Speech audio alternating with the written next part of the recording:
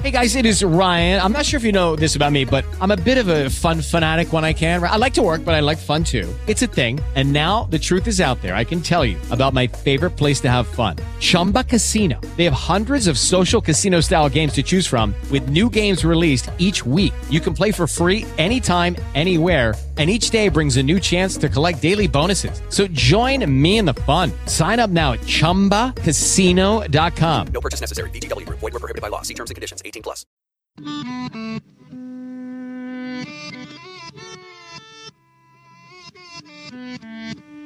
It's Borges, the other one that things happen to. I walk through Buenos Aires and I pause, mechanically now, perhaps, to gaze at the arch of an entryway and its inner door. News of Borges reaches me by mail, or I see his name on a list of academics or in some biographical dictionary. My taste runs to hourglasses, maps, 17th century type etymologies, the taste of coffee, and the prose of Robert Louis Stevenson. Borges shares those preferences, but in a vain sort of way that turns them into the accoutrements of an actor. It would be an exaggeration to say that our relationship is hostile. I allow myself to live so that Borges can spin out his literature, and that literature is my justification. I willingly admit that he has written a number of sound pages, but those pages will not save me. Perhaps the good in them no longer belongs to any individual, not even to that other man, but rather to language itself, or tradition. Beyond that, I am doomed, utterly and inevitably, to oblivion, and fleeting moments will be all of me that survives in that other man. Little by little, I've been turning everything over to him, though I know the perverse way he has of distorting and magnifying everything. Spinoza believed that all things were to go on being what they are. Stone wishes eternally to be stone, and tiger to be tiger. I shall endure as Borges, not in myself, if indeed I am anybody at all. But I recognize myself less in his books than many others, or in the tedious strumming of a guitar. Years ago, I tried to free myself from him, and I moved on from the mythologies of the slums and the outskirts of the city to games with time and infinity. But those games belong to Borges now, and I have to think up other things. So my life is a point-counterpoint, a kind of fugue, and a falling away, and everything winds up being lost to me, and everything falls into oblivion, or into the hands of the other man. I am not sure which of us it is that's writing this page. Hello and welcome, I'm Douglas Bowles, and you are listening to 42 Minutes, a podcast about meaning from SyncBook Radio and distributed by thesyncbook.com. You can find us online at 42minutes.com, and you can reach us by sending a message to mail at 42minutes.com. You can also follow our tweets at Sync42 and at SyncBook. It's Groundhog Day again, February 2nd, 2019, and in sync with those forking paths, this is the winter installment of the 42 Minutes Seasonal Book Club. Today, I'm joined by book club regulars Nor, Dennis, SJ, and Lacey to discuss Fictions by Jorge Luis Borges. Fictions is the most popular collection of short stories by Argentine writer and poet Jorge Luis Borges, produced between 1941 and 56. The English translation of Fictions was published in 1962, the same year as Labyrinths, a separate compilation of Borges' translated works. The two volumes lifted Borges to worldwide literary fame in the 1960s and consist of short stories interconnected by common themes, including labyrinths, dreams, philosophy, libraries, mirrors, fictional writers, and mythology. Borges' works have contributed to philosophical literature and fantasy, and have been considered by some critics to mark the beginning of the magic realist movement of the 20th century Latin America literature. On page 242 of the History of the World War, Seidel Hart tells us of an Allied offensive that had been planned July 24th, 1916, but had to be put off until the morning of July 29th. Torrential rains, notes Captain Liddell, were the cause of that delay. This statement, which follows, dictated, reread, and signed by Dr. Yut Sun, throws unexpected light on the case. The first 2 pages of this statement are missing. Hello, everyone. How are you guys doing? Wonderful. Good. Yeah. Very good. So Dennis was... Hi, Lacey. Lacey. Hey, Lacey. Hi, I didn't know if you were going to hear me because I couldn't find my headphones. So it's working? Yes. Good? You're Cool. good. Thanks. Hi, guys. Hey. Good to hear from you. Dennis was saying that he dug in, but he couldn't remember any of the details. And so, like, I find that with these stories, there are particular elements, like, but then there's also, like, these eternal themes, and that's what I take away, and then I don't remember any of the particularities of any of the stories. Yeah, I think I'd agree with that. So who read what? I probably read everything. You did, didn't you? I read the whole collected fictions. Nice. Wow. I haven't read any of his non-fiction stuff, but I think I have in the past sometime, because I remember reading some of his. I thought they were stories, but they're not in this book. So they must be in his non-fiction stuff, which means that there's no real distinction between non-fiction and fiction for him. It seems like when I was doing a little bit of research on him, that was the thing where this thing that he latched onto with fictions is kind of like an encompassing thing that is like essay and memoir, and it's like it's his whole life that's kind of contributing to the thing. Yeah. Yeah. Well, your description at the beginning is kind of like a description of a dream. And I think maybe that's his point about fictions, is like that line between reality and a dream. Like, it sounded like a dream you were describing. Yeah, that was a good one to start in on too. That's not what is. Are you talking about That's called The Other Borges. Yeah. Yeah. No, it's called Borges and I. Oh, Borges and I. So, okay, and there is one called The Other Borges, isn't there? Or Quite likely.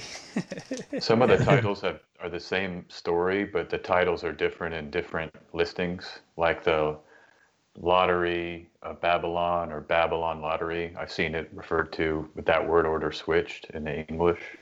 Now, that one in particular, I think, reminded me of like a Philip K. Dick story. There was something Dickian about that one. No, wait. Maybe it was the I was confusing the lottery and the library, because I think they're that's what I thought you meant. They're both set in Babylon, maybe. yeah, the Lottery in Babylon, the Library of Babel. There it is. Yeah. Well, I think just to stay on the idea of some broader points here. I mean, that's one thing when I read even the first story in the collection, Ficciones, and that's not one that I really focused on deeply because there was only 3 of them that overlapped in Ficciones and the collected stories. But after reading that first story, I mean, my mind was blown instantly. I feel like I won't be the same person in many ways. And then one of my next thoughts was, this is Philip K. Dick before Dick even wrote a word. I mean, these stories were written, and they're almost more Dickian than Dick in a way, because of how compressed the ideas are and how efficiently they convey these same themes. And these are themes like, split realities, people being more than one person simultaneously, the future being the same as the past, being able to, write the future, write the past, I like his focus, which I think is different than Dick. And he goes way more into the idea of this kind of language games, you might want to call it, or how the complexity of language and meaning, and how the other thing about Dick would be infinities, these kind of infinite realities. So anyhow, I just wanted to throw that out there at the beginning. It's just very Dickian. And then the second thing we were talking about before, I think this might even, it's before his time, but I think these stories are even before the present time. Like they're pre-21st century. And I don't think we've still fully come into what these stories kind of portend or promise in many ways. SJ, you said it was the first story in the Fictiones, so the Talon Akbar Orbis Tertius, that one? Yes. So what happened when you read it, or what? It's just I read it and he goes into this. The main thing that really blew my mind was how words. I mean, it's a story, and I can't recall the particulars because again, it wasn't one of the ones that I went back and really. I've got notes on a few of these because I figured we'd be talking about them, but this idea was that like there was a new language, I believe, in that story where nouns didn't refer to anything. Oh yeah. Or it was wow. Right. It was a story where you had all these different types of languages, and when I was finished downloading these concepts that he posited in this story, it just made me appreciate like my own use of language and how like when we say words that we can refer to other words, and how language changes through slang, and how like fag meaning a cigarette can mean something else, as a slur in a different context. That's just one example. I mean, sorry if that's an offensive example, but do you see what I'm saying? This kind of malleability and almost infinity of language. We can create our own languages, our own code. In that story, wasn't objects kind of dreamed into existence by the people? And if the people weren't somehow, is that right? Yeah, I was just looking over that story, so it's more fresh in my mind. But it's an imaginary world to start with. So he comes across it in some I forget exactly, but some just obscure reference to this place called Akbar, this land of Akbar, and he's looking into it more, and then he finds that there's this whole encyclopedia of this whole imaginary planet called Talon, and then they find out that this whole thing was created by this international secret society on Earth through several generations.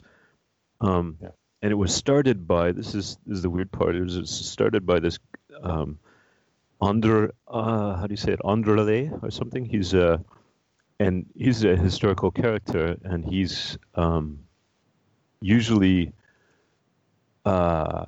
pointed to as the guy who started the kind of Rosicrucian scandal or scam or hoax, the whole Rosicrucian movement in the 1600s, and so it was the same secret society basically that started this fake world called Talon, and in this fake world called Talon, everybody has an idealist philosophy. So everybody thinks that mind is more prevalent than matter. So Borges starts that section by saying, he's talking about David Hume and Berkeley, and he's saying that David Hume said that Bishop Berkeley, the philosopher's ideas on idealism are there's no way to refute them, but no one's going to believe them. And he said on Talon, that's exactly the opposite. Like everybody believes that the idealistic philosophy and all these different sects and orders, it's the most realistic philosophy out there.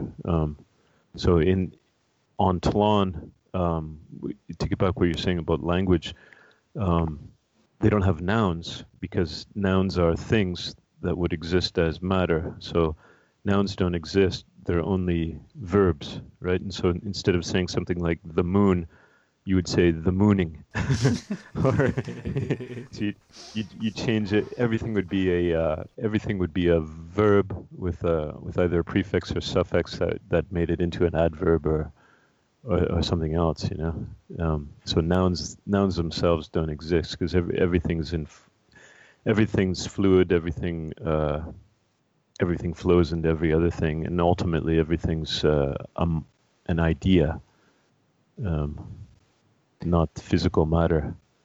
And just to say, I want to read a quote from that story. This is one of the ones that I thought was quite potent. It's a short quote, but the metaphysicians of Talan are not looking for truth, nor even for an approximation of it. They are after a kind of amazement. And so, and then there's many different languages, I believe. Like one of them, there's no nouns. Another one is that they have nouns, but there was one language where there was famous poems made up of just one enormous word. Yeah, and that idea comes through. So yeah, this idea that there's these kind of wild languages that exist that are so radically different from anything I've ever come across. It just opened me up. It just opened me up. Yeah. Wow. And then they talk about time too, this goes right back to the Nabokov stuff. It says one of the schools of philosophy on Talan goes so far to deny the existence of time. It argues that the present is undefined and indefinite. The future has no reality except as present hope, and the past has no reality except as present recollection. Another school posits that all time has already passed, so that our life is but the crepuscular memory or crepuscular reflection, doubtlessly distorted and mutilated, of an irrevocable process. Yet another claims that the history of the universe, and in it our lives and every faintest detail of our lives, is the handwriting of a subordinate god trying to communicate with a demon. Yeah, so it's the same, like you're saying about languages. There's so many different philosophies on this, like variations on this theme. But that first part about time, it's almost exactly what Nabokov was saying in the Texture of Time in Ada. Where do you think they were getting that from? Do you think they were all finding that? Maybe it's a secret society that goes back. I know they were reading J.W. Dunn. Yeah. Borges is really influenced by the Arabian Nights. That's one of his key texts is the Arabian Nights. Yeah. The Garden. The Garden of Forking Paths makes a direct reference to that. And that's one that I think, Doug, you had sent an email out about, and Dennis has read. And that's one, anyhow, just one that I had gone in deeper on as well. But there's a reference in that, I guess, in the Arabian Nights, at one point, one of the characters starts retelling, saying, I'm going to tell you now the story of the Arabian Nights, so that you could theoretically start the book again from that point, and you would have a circular loop. There's something interesting about this idea of infinity that itself is like bounded, so it's like that Zeno's paradox again, where within a finite space you have an infinity. Because if you keep telling this, it's like Russian dolls. You start telling this tale within this tale within this tale. Yeah, That's kind of embedded in the symbol that is the infinity sign, because it is a closed loop. So, I mean, yeah. Go ahead, Zenor. Sorry. Yeah. No, it's just I on YouTube there's a clip of Borges doing a lecture on choice, and he talks about Ulysses, and he's saying how Joyce originally wanted to include Ulysses as the kind of final story of or what became Ulysses as the kind of final story of the Dubliners, which is his book of short stories. And so this final story was just going to be on the life of Bloom, but then as he was getting into it, as he was writing it, he realized it was getting bigger and bigger and bigger and bigger, and so finally, Borges described Ulysses as that kind of a labyrinth, right? And one of the short stories, I forget which one it is. Which one? It's where he describes the simplest labyrinth is the straight line, like the paradox that you're talking about, Doug. That might be the Garden of Forking Paths, isn't it? Because so Sweepin's relative went off to make this the greatest labyrinth of all time, but he also was a novelist, and the novel was beneath him. And so, but like the novel was, it for some reason reminded me of The Crying of Lot 49. But anyway, there was, it was like characters would be alive, and then in the next section they were dead, and then because the novel itself was the labyrinth. But it was this is the Texture of Time. It was the block universe where all the forking paths are there. Yeah. Yeah, you've got to just to say, this is the one that reminded me of the Man in the High Castle, which I know is one we've done because it's got this Asian crossover feel and this sense of kind of time bending and these sort of inevitabilities amongst the characters. But this opening line from that, he says that he knew an Englishman, a modest man, who for me is as great as Goethe. I did not speak with him for more than an hour, but during that time he was Goethe. And so this is an idea that's over and over again in almost every story, that men can be different men. I mean, literally the same man can, like, I could become someone else at a different time and then be something different. I mean, I think the little thing you read at the beginning, Doug, about the two Borgies is kind of emblematic of that there's, like the ontology, the selfhood of individuals is something that isn't fixed. And that's, I think, pretty, cutting edge. And, they talk about magic realism, but I find this more of like plausible, but there's more of a plausibility with some of this stuff from my view. And it's more of kind of an occult sort of, some of it feels like he's describing reality in a way. Yeah. Whereas magic realism is more, I feel like, chimeras and just oddities that don't seem as realistic. But when you start talking about perceptions of time and language and identity, these things feel more tangible to me. But like did you guys read the knife fighter stories where it was actually the knives themselves that were imbuing the fighters with I don't know. There's something. Yeah. That's. There's something about him and talismans too, because for whatever reason, the Zahir really spoke to me about, and that was this object that kind of. It was like it's almost like, I want to say, Indra's net. Like there's his Aleph and the Zahir are like this point that reflects all the points somehow. The Zahir is the object you can never forget. You become obsessed with it. It's like it's almost like the ring in Tolkien. But those two together, there's these all these sort of magical items, like the in one of his stories. It's not in that collection. I think it's called the Book of Sand, or something, and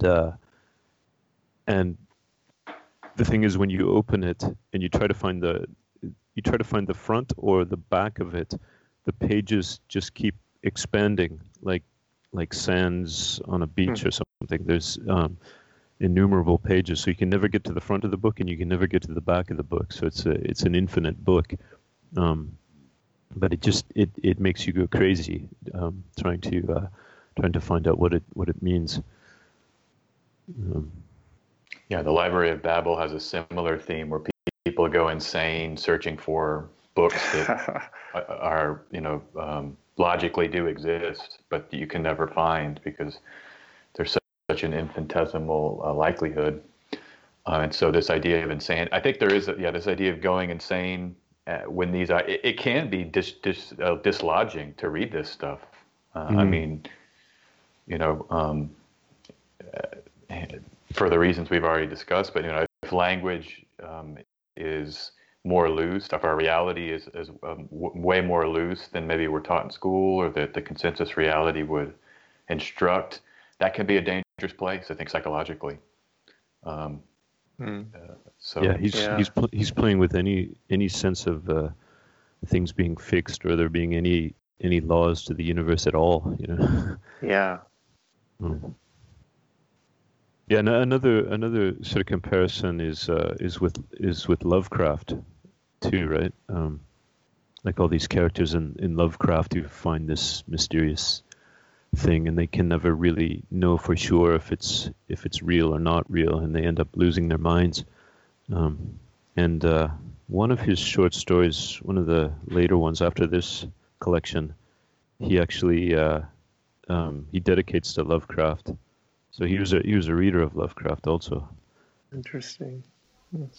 I wonder if he read like these, like Robert Louis Stevenson in translation, or if he no, you know what, he was an academic, so I think he spoke a number of languages. I know that he spoke German, yeah. and He spoke in English too, like English, Spanish, yeah, Portuguese, maybe.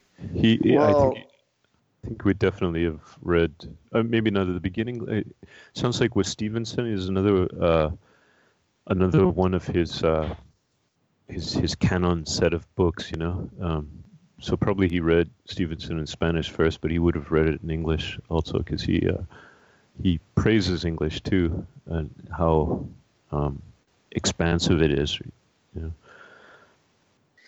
Parallel to this, I've been researching this artist who fled Germany to pre-Prussian war and ended up in Argentina. And it's just funny because we're describing a location where there probably would have been some really interesting thinkers in Argentina, given the sort of displacement of Europe that was occurring. Dennis, have you ever heard of an artist called Zul Solar? I don't know how to say it. It looks like the first name is Xul, which is kind of lux backwards, or light backwards, and then solar. Whoa! But No, I don't. he was a friend of Borges, like in that same circle that you're talking about, all these weirdos in Argentina at that time. But you can check out his paintings online, and they're really kind of amazing. I'll look it up. Yeah, awesome. But he's referred to in one of these stories, at least one of them, which I was just looking at. But it's so hard. It's so easy to get all of these things mixed up. But Jodorowsky. I'm just gonna say Jodorowsky. I mean, his family. I know it's Chile, but that region had a lot of interesting thinkers, and I think I don't know about Borges's religion or ethnicity, but I mean, there's clearly a Hebraic, some level of mastery of Judaism, and Hebraic tradition. Like the language in the Library of Babel has 22 letters, right? And then there's three other, the period, comma, and space as well. Yeah, that all books are composed of. So he's into Kabbalism. He's into Islamic mysticism, like Sufism, and he's into astrology, absolutely, which are all of these things. Yeah. Gnosticism for sure as well. Lacey, do you have any kind of broad thoughts? I've heard you kind of chime in every now and again. You probably muted us out. Oh, there I go. Yeah, I did. And then I couldn't unmute it.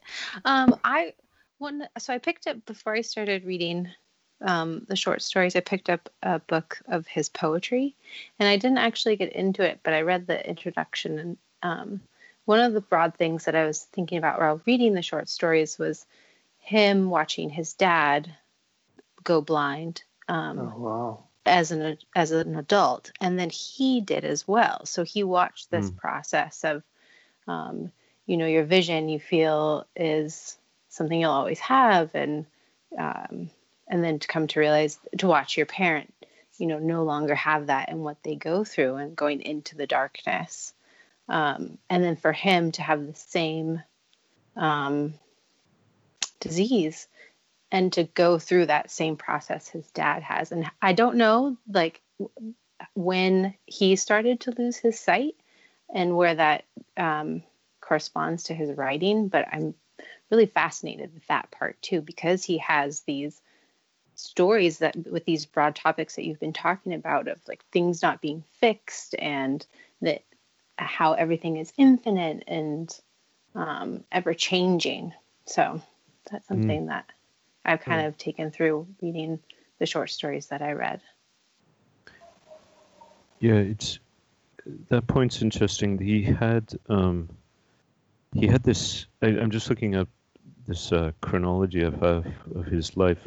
But in 1938, he suffered this head wound, and he got septicemia, right? Which I guess is some sort of, I'm not exactly sure. I think it's some sort of blood infection or something. But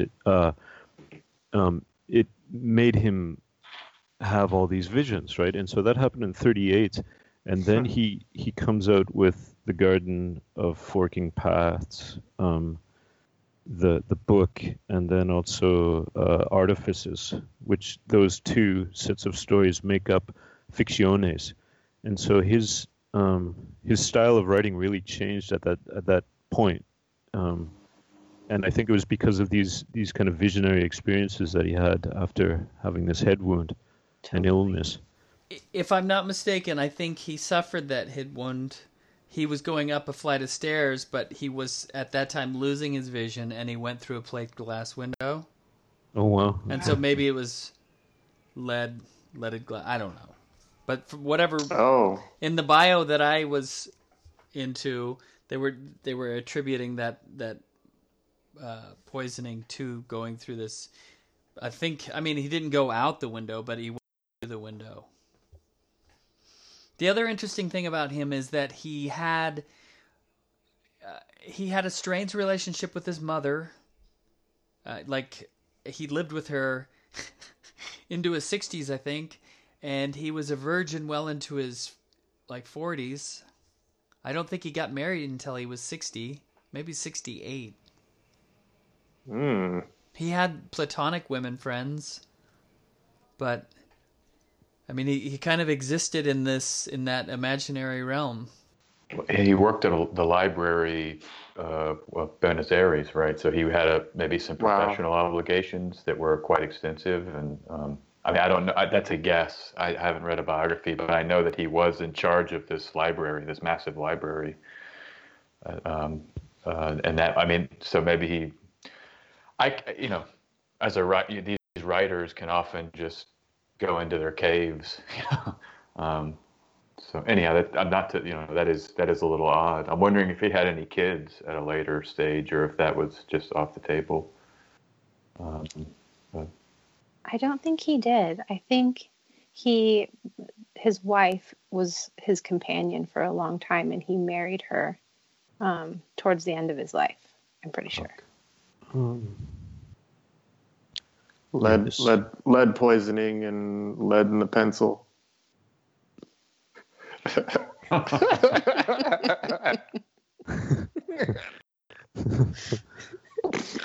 Well, I want to make just a pivot here. One thing I noticed is this Kubrickian, and the influence on Kubrick, let's say, because let's presuppose Kubrick read Borges, but you have chess is a big theme. Many stories reference chess. Mm-hmm. The Library of Babel, there's 32 books per shelf, I think. So that's 64 divided by 2, 64 being the number of the I Ching and the squares on a chessboard.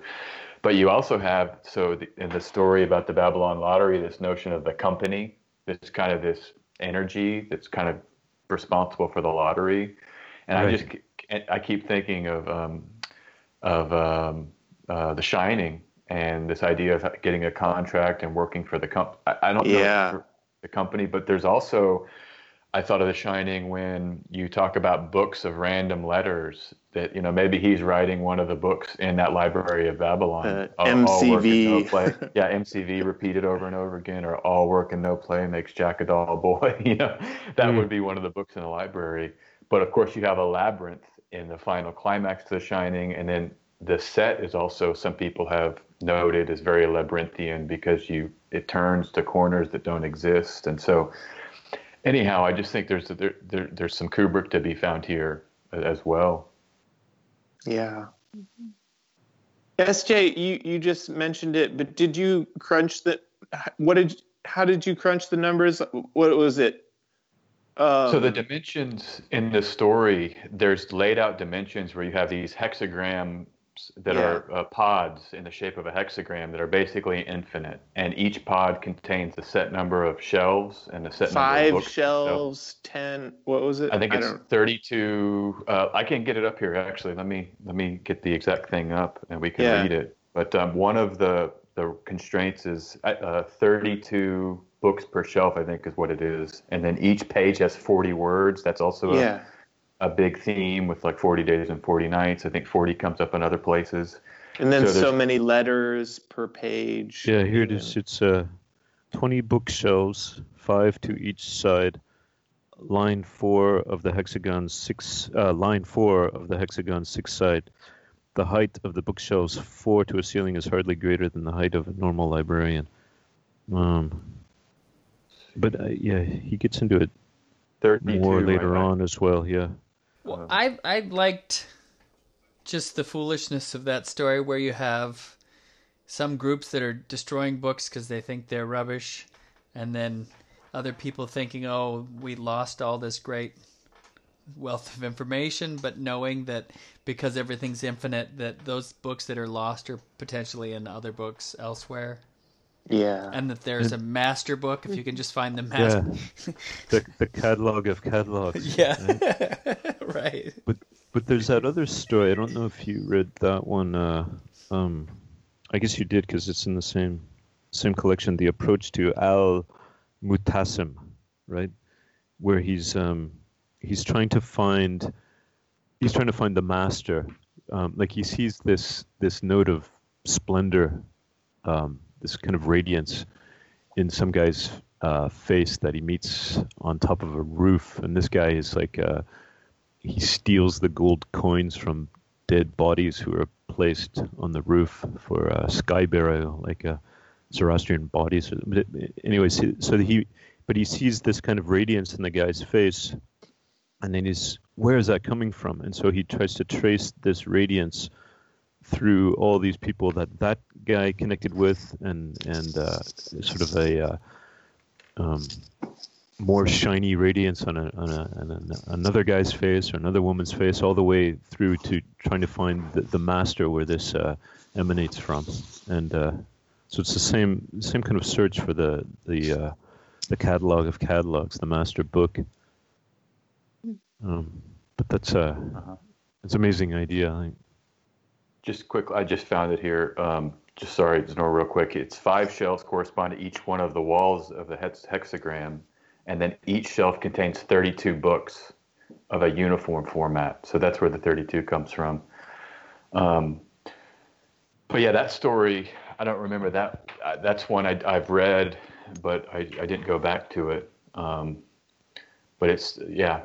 I think this idea of searching for something certainly is a theme across these stories, where by the end, often the story's arc, like the Lottery of Babylon, first it just kind of sounds simple, but then he goes into the ideas with such a depth that by the end, and even the Garden of Forking Paths, by the end it's this grand metaphysical kind of stroke where it's not simply a guy evading a spy or invading an officer. It becomes this kind of piercing into the nature of time and reality, you know? And so I find that the narrative arc of the stories, there's really a mastery by Borges. You know, it's like you get into a car and you have no idea where you're going. And by the end, you know, it's a whole profound, idea that was conveyed. Yeah, often it's the very last paragraph that sort of sparks everything. Like it all culminates right at the end. Well, especially with the Garden of Forking Paths, there's all these moving pieces, and you have no idea what's going on with that one because it seems like you kind of enter into this thing, and there's a lot of action that you're vaguely aware of. Okay, so we've got spies, and it's World War I, and all this stuff is going on. And then, wait, is it World War I? No, maybe it's World War II. Anyway, I think it's World War I. Yeah. 1916, wasn't that at the beginning? You That read was it at was the like beginning, but then they were talking about some kind of allied thing, but I don't know. Anyway, but it's like all these different elements to arrive at the, so like there's so that the plot payoff is that with this murder he's able to needs to the German high command or whatever. And so like as a like just the nuts and bolts, that was kind of a payoff, but then there's also this allusion to this idea that these two people are connected throughout time and that this goes on and on. It's almost like this this never-ending thing. The next time I kill you, blah blah blah,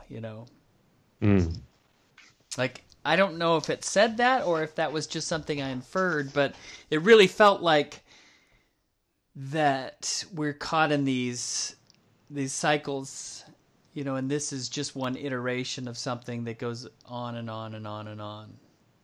That sure does feel pertinent lately. with the Baron Trump comic book. I don't know if you guys have seen that. Just a quick aside, people can research this, listeners, if they want. There's apparently a comic book that talks about the young adventures of Baron Trump from like 1900, and it references, I think, the president. It's some strange things, and then there's the TV episode with a man named Trump that wants to build a wall, and he tries to trick a town, and he's this villain. So, anyhow, definitely very crazy in terms of this idea of time and things repeating and. WTF, this sense of WTF. It's interesting because I had a recent conversation with Alan and Will at the same time, but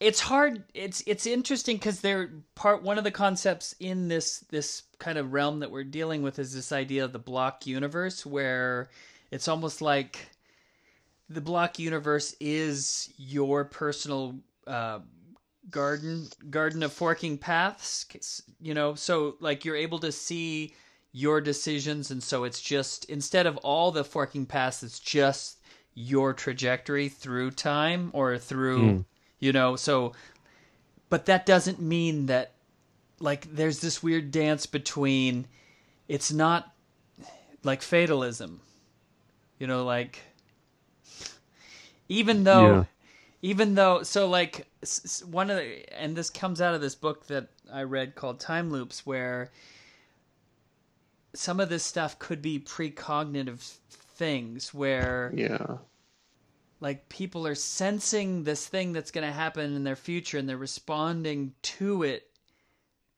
and it seems like what they're doing is making the thing happen, but they're not.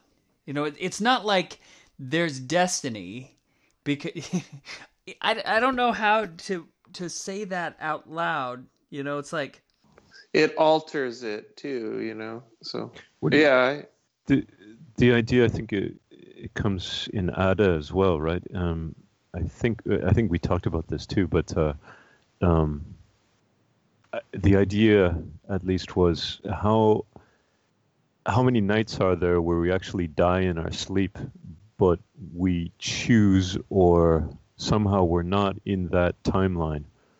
That timeline exists on another, and so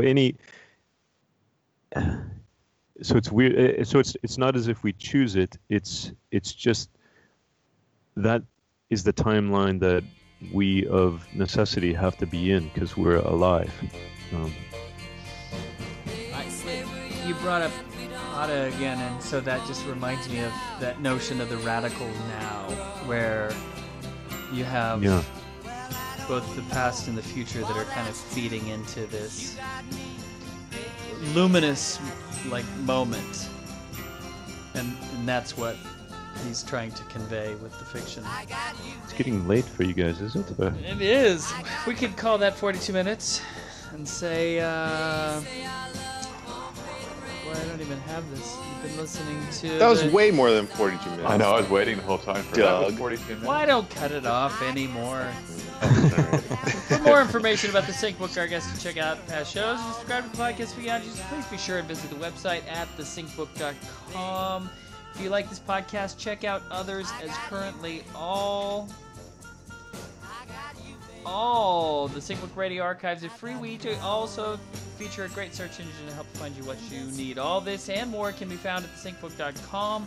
If compelled, click on the support link at the bottom of the homepage. Thanks so much. And it's a laborious madness, an impoverishing one, the madness of composing vast books, setting out in 500 pages, an idea that can be perfectly related orally in 5 minutes. The better way to go about it is to pretend that those books already exist and offer a summary, a commentary on them.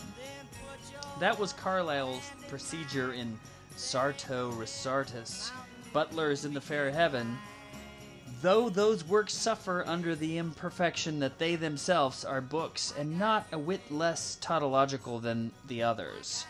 A more reasonable, more inept, and more lazy man I have chosen to write notes on imaginary books.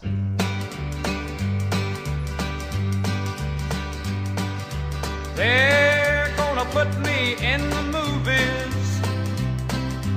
They're gonna make a big star out of me. We'll make a film about a man that's sad and lonely, and all I gotta do is act naturally.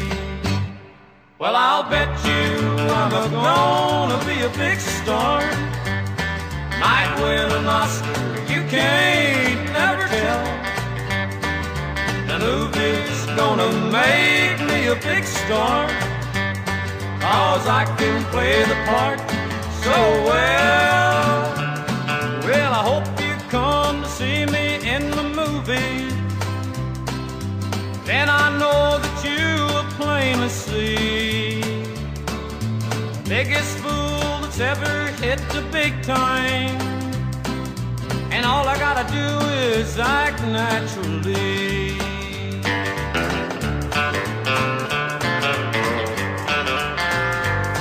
We'll make the scene about a man that's sad and lonely, and begging down upon his bended knee. I'll play the part, but I won't need rehearsing. All I'll have to do is act naturally. Well, I'll bet you I'm gonna be a big star. Might win an Oscar, you can't never tell. The movie's gonna make me a big star, 'cause I can play the part so well. Well, I hope you come to see me in the movie, but then I know that you will plainly see the biggest fool's ever hit the big time, and all I gotta do is act naturally. Hello, it is Ryan, and I was on a flight the other day playing one of my favorite social spin slot games on ChumbaCasino.com. I looked over at the person sitting next to me, and you know what they were doing? They were also playing Chumba Casino. Coincidence? I think not. Everybody's loving having fun with it. Chumba Casino is home to hundreds of casino-style games that you can play for free anytime, anywhere, even at 30,000 feet. So sign up now at ChumbaCasino.com to claim your free welcome bonus. That's ChumbaCasino.com and live the Chumba life. No purchase necessary. VGW Group. Void where prohibited by law. See terms and conditions. 18+.